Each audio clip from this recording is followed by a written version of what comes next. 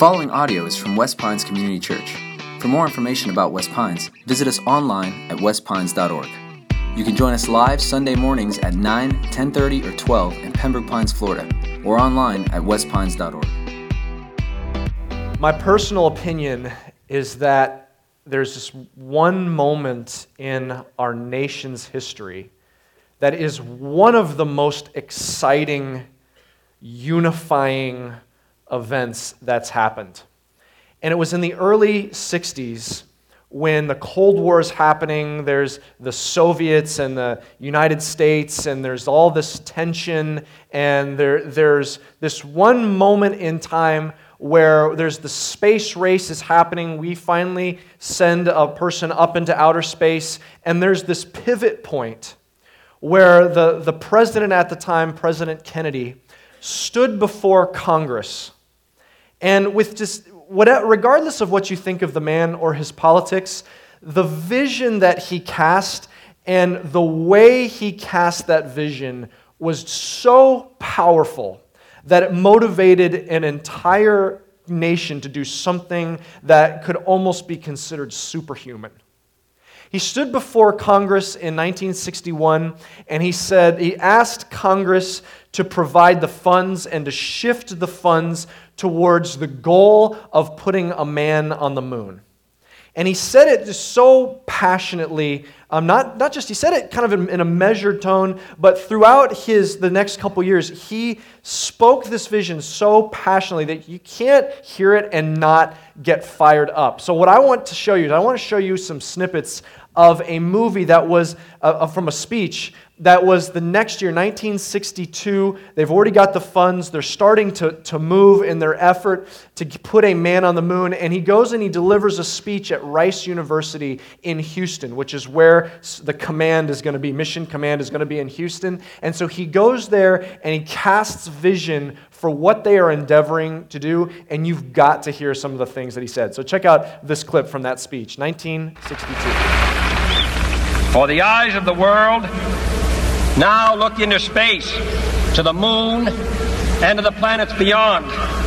And we have vowed that we shall not see it governed by a hostile flag of conquest, but by a banner of freedom and peace. But if I were to say, my fellow citizens, that we shall send to the moon 240,000 miles away from the control station in Houston, a giant rocket more than 300 feet tall, the length of this football field, made of new metal alloys, some of which have not yet been invented, capable of standing heat and stresses several times more than have ever been experienced, fitted together with a precision better than the finest watch, carrying all the equipment needed for propulsion, guidance, control, communications, food, and survival on an untried mission to an unknown celestial body, and then return it safely to Earth, re-entering the atmosphere at speeds of over 25,000 miles per hour, causing heat about half that on the temperature of the sun, almost as hot as it is here today, and do all this, and do it right, and do it first. Before this decade is out, then we must be bold. We choose to go to the moon in this decade and do the other things, not because they are easy, but because they are hard. Because that goal will serve to organize and measure the best of our energies and skills, because that challenge is one that we're willing to accept, one we are unwilling to postpone, and one we intend to win, and the others too. Powerful, powerful words. And I wanted you to hear his description of what it means to go to the moon, because it's been almost 50 years. It was in 1969. Our nation achieved that mission before the decade was out, as the vision was set. We achieved that, and people walked on the moon. But I wanted you to hear that again, because even though it's been almost 50 years, it really is unbelievable. For all of history, humans have looked up at that moon in the sky, wondered what it would be like to be on that moon, what's happening on that ball in the sky. And there were people that went to an alien world and walked on that moon. And I wanted you to hear a couple things that he said. First thing, did you notice that he said when he's describing what it's going to take to get there, that he said it's going to require metals that haven't even yet been invented? Did you catch that? It's not that like they secretly came and said, hey, we've got it all figured out, President Kennedy. We know how to get to the moon, so this is a good time to cast the vision. No, that vision was put out there and cast, and they're like, we don't even fully know all the ways that we're going to do this. We just know that it has to be done. And why does it have to be done? He said, and if you understand the context with the space race with the Soviets, they felt that this was a frontier that had to be safeguarded against this rule of tyranny from the Soviets. They felt like if they got there first, that it could be dangerous for the entire world, that they would put satellites and put weapons up in the sky that could endanger the whole world. So for the sake of peace, they had to put a banner of freedom up into space. And they cast this vision. Man, when I hear that, I don't know about you, when I hear about that season, that vision, and what this nation accomplished when we came together, that is one of the most exciting things. It's hard to think of a vision to attempt that is more significant than putting human beings up in the heavens, placing them on the moon. Incredible. Now, we're going to look at a passage in this series. It's out of the book called Ephesians. And there's something in this passage that I want you to see. That when I read it again recently, it knocked my socks off. I mean, it blew my mind. And I want you to see this. This is in Ephesians. We're going to look at chapter 3, starting in verse 7. And we're going to take a couple weeks in here. But I want to start in Ephesians chapter 7. This is a letter from Paul to a church in Ephesus. Here's what it says. Here's what Paul says to them. Of this gospel, I was made a minister, according to the gift of God's grace, which was given me by the working of His power. To me, though I am the very least of all the saints, this grace was given to preach to the Gentiles the unsearchable riches of Christ, and to bring to light for everyone what is the plan of the mystery hidden for ages in God who created all things, so that through the church, the manifold wisdom of God might now be made known to the rulers and authorities in the heavenly places.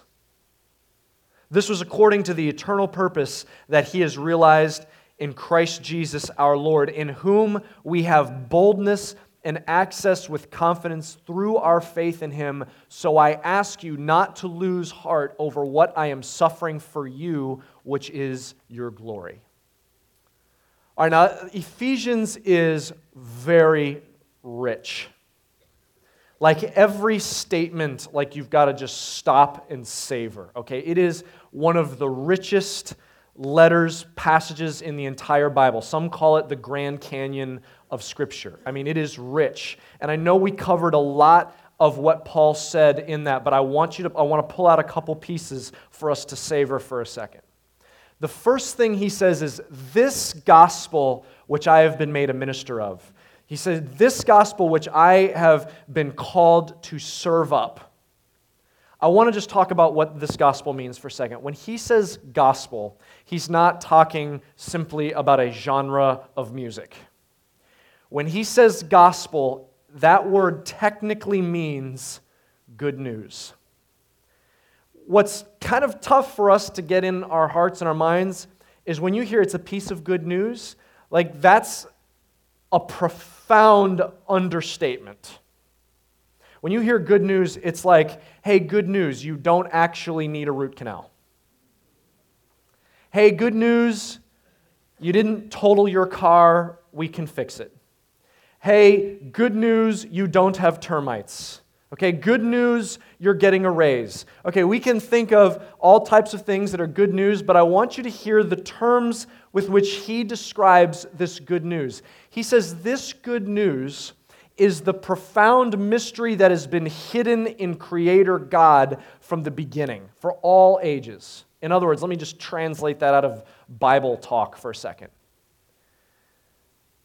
The one who invented all that is in existence has a message that he has been holding carefully that is the core piece of information that this universe needs to hear.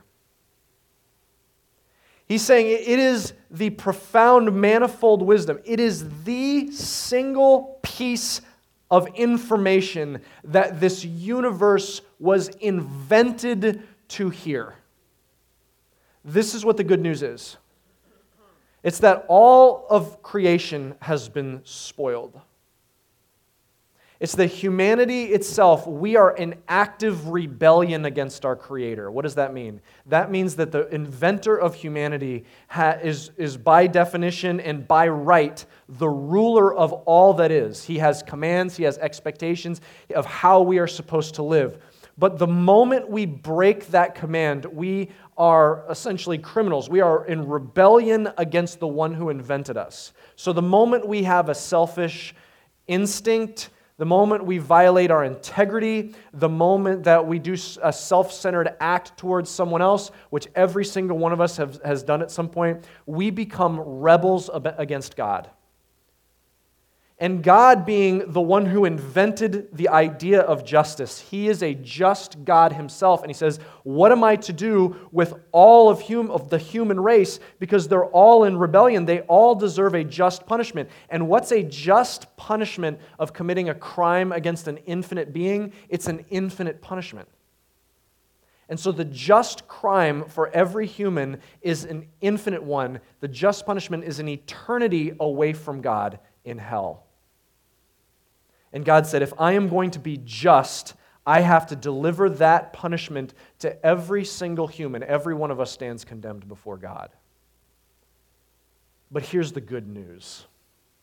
It's just so underwhelming to simply say good news. I mean, it is the gospel. It is the good news that defines all other good news. God is not just a just God, He is a loving God. And so what He did is He said, okay, I will come up with a punishment that upholds justice but extends my love. So God comes down to earth, the Son of God, Jesus Christ, God in the flesh. God becomes one of His creation. He lives that perfect life that none of us could live, and then He dies. He allows Himself to be crucified on the cross, and He says, my death, because it's an infinite being dying on the cross, that counts as an infinite punishment. He says, this death will count as a substitute for anyone who looks at Jesus and says, yes, I receive that on my behalf. Let that be the death in my place. The good news is that God says, I love you. I have planned I have a plan for you to be able to spend your eternity how I intended for you to spend it, which is by my side in heaven for all eternity. Jesus died on the cross, taking our sins, and then He rose again from the dead, defeating death itself. And God says, anyone who calls the name of Jesus, anyone who says, yes, I put my faith in Jesus, let His death count for me. When we die, we too will rise and we will have eternal life in heaven. He says that is the good news. That is the most important piece of information of all ages that the Creator made. And He said, that is my calling, He says, to take this message to the Gentiles. In other words, I have left Israel, I have left Jerusalem, I've left the Jewish people, and I'm sharing it to the entire world. That is my mission. And then He says this. Now you've got to see what He says. He says, so that through the church, this message may ring out. And what you're expecting Him to say is that this message through the church will ring out to the entire world. But that's not what He said. He said so that this mystery might be proclaimed to the rulers and authorities in the heavenly realms. Did you see that? Can you just sit in that with me for a second? Here's what he just said. He just said the mission of the church through the world, taking this mystery, is the very thing that the heavenly realm is leaning in and watching. This is not the only place this is written in the Bible. What he's saying is the mission of the church is not only this message that God has prepared the universe to hear, it is the grand narrative. It is the great story. It is the great adventure story that's playing out in the universe, that the heavenly realm, all of the angels, all of the angelic beings that he created, they are leaning in to see what happens through the church. Okay, this is how I think of this. A couple weeks ago, one of the greatest soccer exhibitions in U.S. history happened right here in South Florida at Hard Rock Stadium. El Clasico was Barcelona versus Real Madrid. They brought them in to play each other, and South Florida got to see some of the greatest soccer players of our generation. And most of us, the vast majority of us, will never get to see these players play live ever again. And it was Saturday night a couple weeks ago, and a buddy of mine texted me Saturday afternoon and says, "You'll never guess what happened. I got tickets to go to El Clasico, and I have one extra one. Do you want to go?" I regained consciousness and said, "Absolutely yes." So we raced off to Hard Rock. We're sitting there in the stands. And, if you watching soccer on television, let's be honest, okay, that's not super interesting. But when you're watching it live, there's an electricity that's happening in this jam-packed stadium. It was an incredible game. Probably the greatest player alive, Messi, scores within the first 3 minutes of the game. It was unbelievable. And there was one moment that I will never forget. It was in the beginning of the second half, first few minutes of the second half, and there's a little bit of a lull. Everyone was kind of seated around the stadium for maybe the first time the entire game. And there's this one moment where the ball was sent down by the goal and Neymar gets a hold of it. And it was like that entire half of the stadium stood up instinctively at one moment, like all at once. It didn't start suddenly. It was like he touched the ball and everyone goes like this. Everyone was leaning forward because they knew something ridiculously awesome was about to happen. What's he going to do? Is he going to make this defender look like a fool? Is he going to score backwards, upside down, doing a spinning flip? What is he about to do? And there was this energy of just anticipation as we leaned in. Here's what Paul is describing, and you cannot miss this. He's saying what is unfolding in the church throughout the world. God's people collected, those who have truly been transformed by the gospel. What is happening through the church around the world?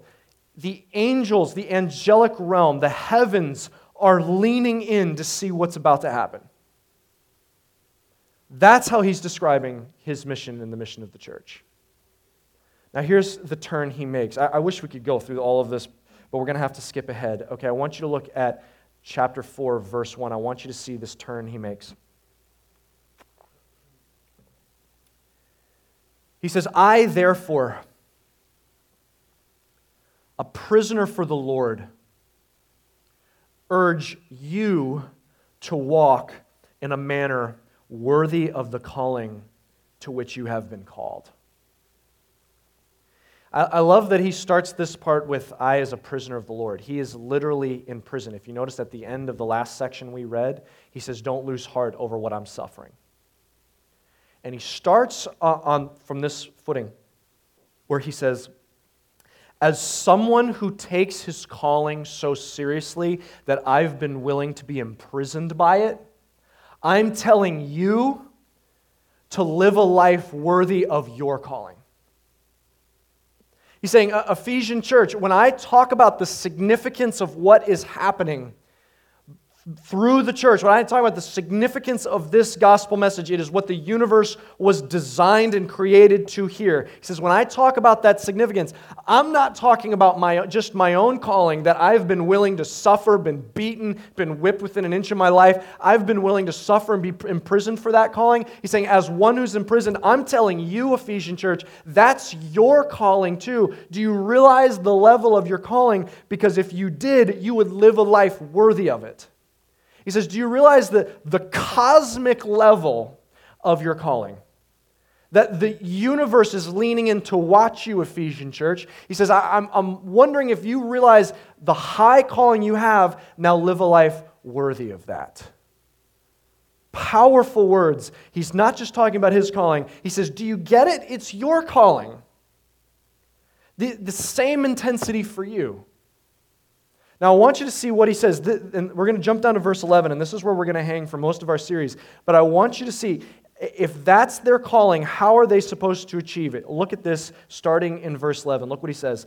And he gave the apostles, the prophets, the evangelists, the shepherds, and teachers to equip the saints for the work of ministry, for building up the body of Christ, until we attain to the unity of the faith and of the knowledge of the Son of God, to mature manhood, to the measure of the stature of the fullness of Christ, so that we may no longer be children tossed to and fro by the waves and carried about by every wind of doctrine, by human cunning and by crafty and deceitful schemes. Rather, speaking the truth in love, we are to grow up in every way into Him who is the head, into Christ, from whom the whole body, joined and held together by every joint with which it is equipped, when each part is working properly, makes the body grow so that it builds itself up in love. Here's what he said. Again, I know, a lot of rich stuff in that, but I want to just pull out a couple pieces. Here's what he said. If you're going to live a life worthy of the calling that is so profound the universe is taking notice, you got to first understand who you are and how you work together. He says, when he says church, I want to go back that first section we read. When he says the church, God's speaking that message through the church. That word church in Greek, that word that's originally there is ekklesia, and that just simply means assembly or gathering together. In other words, you have to understand what he means by the word church. Church is not a building. Hey, where are you going? Oh, I'm going over to the church. Church is not a building. Church is not an event we all attend once a week. What'd you do this weekend? I went to church. It's not just simply a building. It's not a brand. Hey, well, what does that logo decal mean on the back of your car? Oh, that's my church. It's not a brand. It's not a corporation. It's not truly something that's incorporated. It's not a 501c3 with papers filed in Tallahassee. It's not essentially a brand. Do you know what a church is? A church are those people whose life have been turned upside down by the gospel. When we come together, we are the church. You are it. I hope you use terms like my church. Come join my church, because you are a part of the church. In fact, here's the analogy that this passage and other passages use for the church, and you have to understand that before we can go any farther. He says the church is like a body. In other words, when you put your faith in Jesus, you become a body part. Now, my wife and I, Rebecca and I, used to own 2 cats. And I say that with heavy regret. Not proud of that fact, okay? We used to own cats. And something that cats do, I mean, most people think of cats as like cuddly, okay? Every part of the animal kingdom that is smaller than a cat sees them as terrors, all right? Because they are vicious. And one of the things that cats survive on in South Florida is the lizard kingdom, okay? And every now and then I'd see our two cats like scurrying around, and I'm like, oh no, they found a lizard. Okay, and I'd have to break them up, and I'd try and get this lizard out of the house. And one time I saw a large lizard. I mean, it wasn't like an iguana, but it was like a larger, like normal lizard. And I get it, and I throw it outside the house, and I notice that it doesn't have its tail attached. And I can't find it. Which means some point over the next couple days, I will undoubtedly be walking through my house in the dark and step on a lizard tail. There's only one thing worse than stepping on a squirming lizard. It's stepping on a squirming lizard tail. If you've ever seen a lizard tail, it squirms for a while by itself. Okay, it's disgusting. Why? Because lizard tails belong on lizards. That's where they go. I don't want them under my couch. I don't want them in the living room or the kitchen. I want them on lizards, and preferably those lizards outside of my house, all right? Body parts belong attached to the body. If you're walking along the sidewalk and you find a thumb on the sidewalk, you're not going to say, wow, look at a thumb in its natural habitat. You're going to say something has gone very wrong here for a thumb to be there. That thumb is not going to survive very long on the sidewalk all by itself. Thumbs belong on hands, which belong on bodies. Okay, here's what Paul is saying. He's saying the church, when you become a Christian, you become a body part. You belong together, and all of the pieces have to work. He says the body only works together when all the pieces are working. That person who lost that thumb noticed. They are not working properly because they lost their thumb. His description of what the church is, you have to understand not only who we are, who you are. The church is us. It is you. It is us together. We work together as a body. Before we can talk about what we're called to do, we have to understand who we are. He says, we are the body. Do you know who the head of the church is? Do you know who the leader of the church is? It said it right here. The leader of the church is Jesus. Do you know who the actual senior pastor of your church is?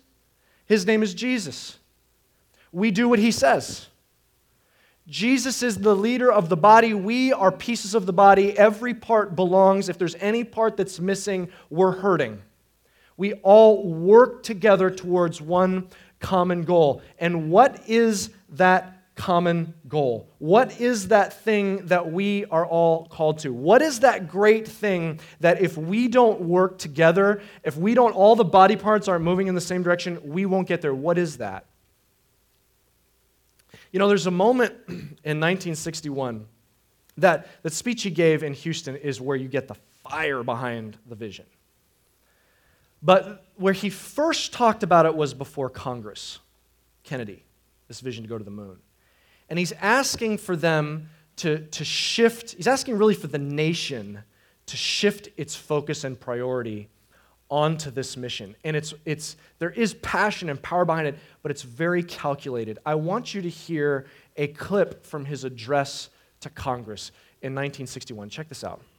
Let it be clear that I am asking the Congress and the country to accept a firm commitment to a new course of action, a course which will last for many years and carry very heavy costs, $531 million in fiscal 62, and an estimated $7 to $9 billion additional over the next 5 years.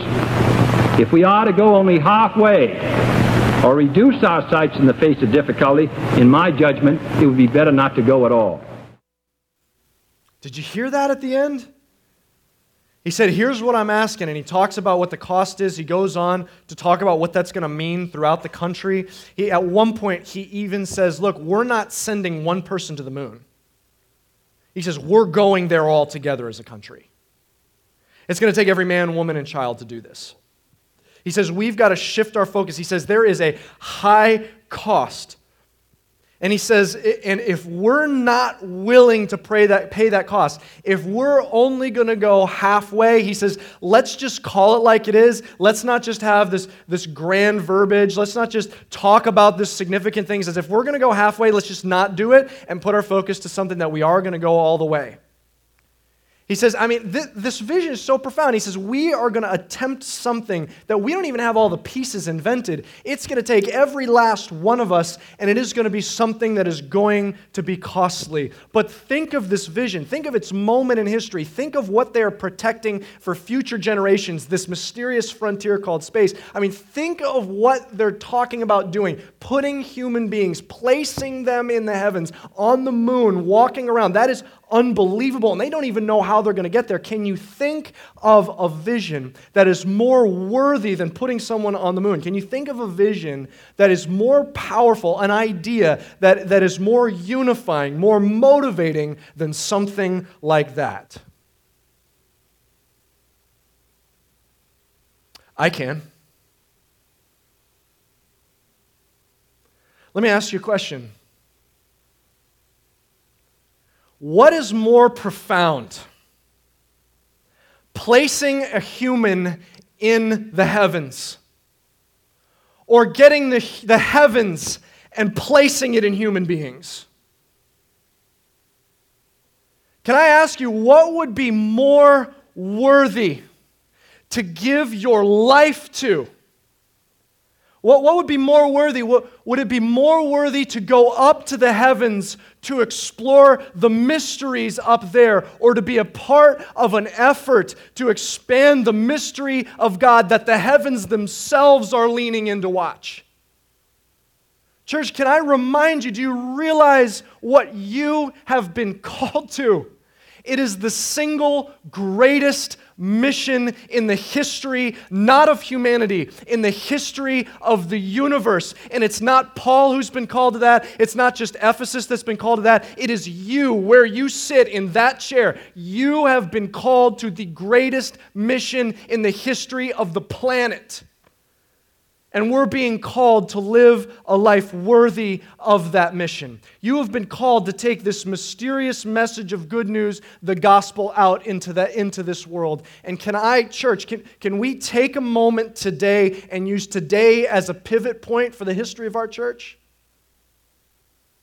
Can we fix our vision on something a little more clearly? Can we rally together after something a little more passionately starting this day? Can you think with me, what is it that you and I are called to do together? Your family is called to give their life, and my family is called to give their life to. Can we talk about what that would look like? Is it building a bigger church? Is it building a more innovative church, a more eye-catching church, a more well-known church? Is it building something here? Is it building something in this room, or building another building, or building something else? What is it that we're called to? I would argue that you and I are called to something far greater than that. We are called to see our region and our community, our city. We are called to see South Florida fundamentally transformed by the gospel. That this city, we are called to say, we will not sit back in this generation and allow a banner to be placed in Miami and in South Florida that says, this is the pivot point, this is the centerpiece for sin and sensuality and vanity and evil. No, we are going to place a flag that frees this community from that chain and say, no, this is going to be a place of freedom and peace. This city, this community is a place where the gospel will reign. Think about this city being a place where parents are saying, I've got to move my family to Miami so that my kids can grow up in a place where the gospel is so alive, they cannot help but be changed forever in their entire lives. Can you imagine, church, us linking arms with other churches in the community that say, no, we are planting a flag for Christ in South Florida, and we will not stop until we see the fabric of South Florida changed in this generation. And we link arms with them and we say, what could happen if we pump out children and students who are leaving this saying what the world has to offer is not enough compared to what the gospel has to offer, and their lives are permanently changed? That is something, to do that, that's going to take every last one of us. It's going to take you. It's going to take your spouse. It's going to take your kids. It's going to take your grandkids. It's going to take my house. It's going to take your house. It's going to take every single one of us, church, to link arms and say, okay, this is a worthy goal. This is a goal that makes every other goal pale in comparison. And can I say, unlike Kennedy's speech in 1961 where he said, I'm tossing this vision out for you to vote, Congress, this is not a vision we get to vote on. Because the vote has been cast, the one vote that matters, Jesus, the head of this church. And he said, I am sending you out with a mission that's so profound, the angels are watching. And what this is going to require, think of what this is going to require. Things that we haven't even figured out yet. Things we haven't even invented yet. Campuses that haven't even been started. People that are sitting back that needs to step up and find a place to serve and to lead. It's going to be people that are going about their work in the marketplace who do not realize they are marked men and marked women, and it's just a matter of time when God finally gets a hold of them and says, I have called you out of this and called you into a vocation, spending your life sending this gospel out into the community. It's going to be things that haven't even invented yet, but let me warn you, if we are not willing to pay the cost, then let us not even talk in terms of transforming the community. Let's not even say those words and pretend we're going to do that if we're not willing to pay the cost. If we're not willing to look into our families and say, we truly have to shift the priority of our time as families. We are going to have to look at our personal finances and say, how much can we possibly leverage to spend towards the things that will matter for eternity? We're going to have to shift our entire perspective of what we see as the purpose of church. From church is to find a place that fits my spiritual preferences. And shift that to a place where I realize I want to be a part of a church that's not shaped for me and what I most want, but is shaped for the people who are not yet in here, the broken and lost who are facing an eternity away from God. We've got to shift our central understanding of our purpose. That you are not first and foremost called to a career, to a relationship, to amass wealth, to save for retirement. You have been placed on this planet for a calling that has cosmic significance. Now live a life worthy of that calling.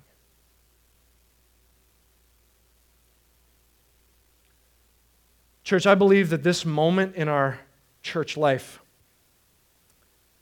this needs to go from something that we want to something that we say we are after, holding nothing back, where we realize the significance of who we are and the significance of our calling. Here's what I want to invite you to consider. Here's one, you say, well, what am I supposed to do? What's the action step? I just want to ask you to do one thing. This is where we're going as a church, and we don't know exactly how we're going to get there.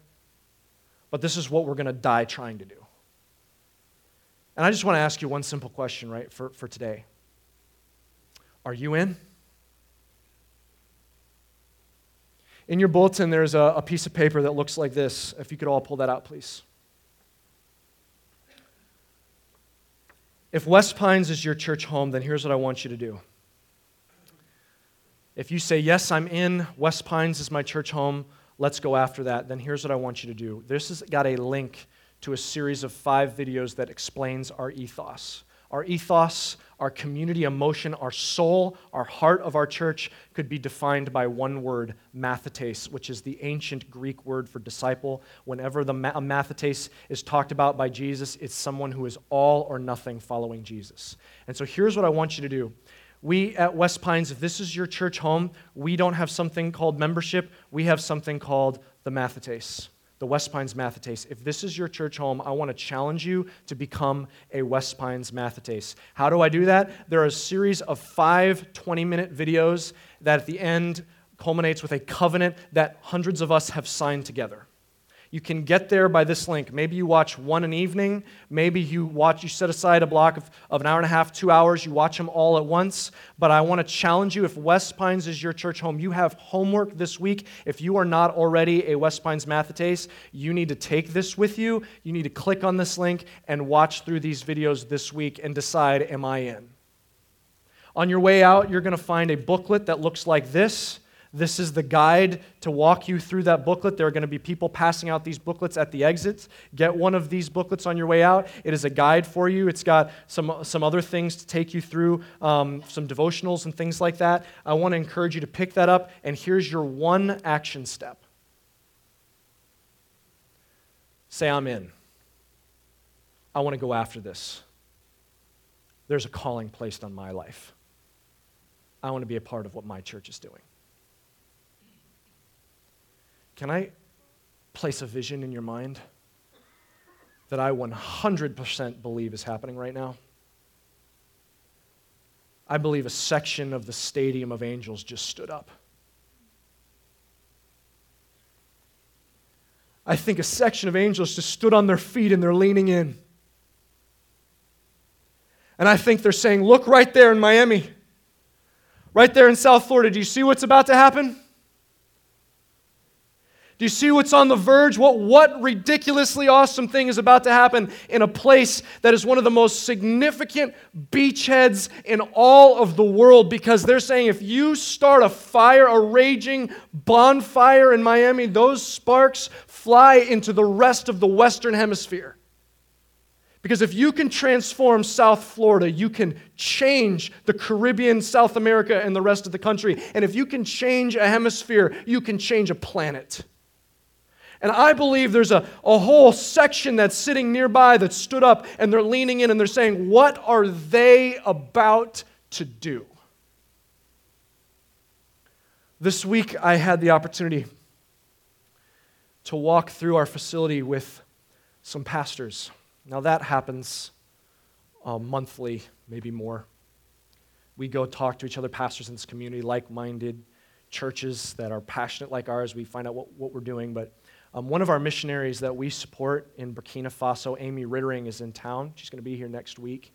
And she brought with her 2 pastors that we have gotten to know from Burkina Faso. And these are men that are just deeply godly warriors. And I got the privilege of walking them through our facility. And I got to tell you, I've walked a lot of ministers through our facility, but seeing it through their eyes completely was a new experience. Because I've been in their church buildings. Churches in the African heat without windows and doors that are jammed to standing room only, and worship services they can't end in under 2 hours. And they're looking at this and they're looking at all this operation and seeing things that they've never seen before, and they're oohing and aahing, and we're explaining the significance in our culture for why we do all those things. But let me tell you the one thing that they stopped to take a picture of. We walked into the multipurpose room, and they looked at the wooden cross standing on the wall. And they looked at that old wooden cross and they said, where did you get that? It's like every cross they'd imagined seeing Jesus hold, and that's what they said, do you mind? Can we take a picture of that? That's what we're about, church. That's what matters. That's the calling that you have, to take that cross into this community, whether or not it means you spend time in prison. That is your calling, to take that cross. And we will not let any other banner be planted in our community if it means the cost of our very lives. Because that's what it means to follow after Jesus. Maybe you're here today and you say, look, here's my first step. Is that I don't even know where I'm spending my eternity. It's all about that cross. And can I invite you to 2 things? First, That one profound mystery was for you, and Jesus is saying, I paid the penalty. You can be reconciled from Jesus. You're not light years away from God. He came to you, and He paid the price for your sins. And you can accept that and find salvation today. And then join the cause you are meant and created for. Would you all bow your heads and close your eyes with me? Is that you? Is that you saying today, I want to know where I'm going to spend my eternity? Then I want to invite you today, right now, to put your faith in Jesus. He died for you. That was his act of love to save you for eternity because He wanted to spend your eternity in heaven. And so just simply surrender to Jesus today. Just say, thank you, Jesus, for what you did. I give you my life. If that's you, I want to lead you in a simple prayer. Just pray this in your heart to God. Say, God, thank you for sending Jesus and having a solution that could save me for eternity. Thank you. I put my faith in you. I follow after you today. I give you my life. In Jesus' name, amen. Thank you for listening. For more resources and to check out other teaching series, please visit our website at westpines.org. If you would like to speak to somebody about beginning a relationship with Jesus or ask any questions you have about this teaching, please call at 954-432-0321. Or you can email us at podcast@westpines.org.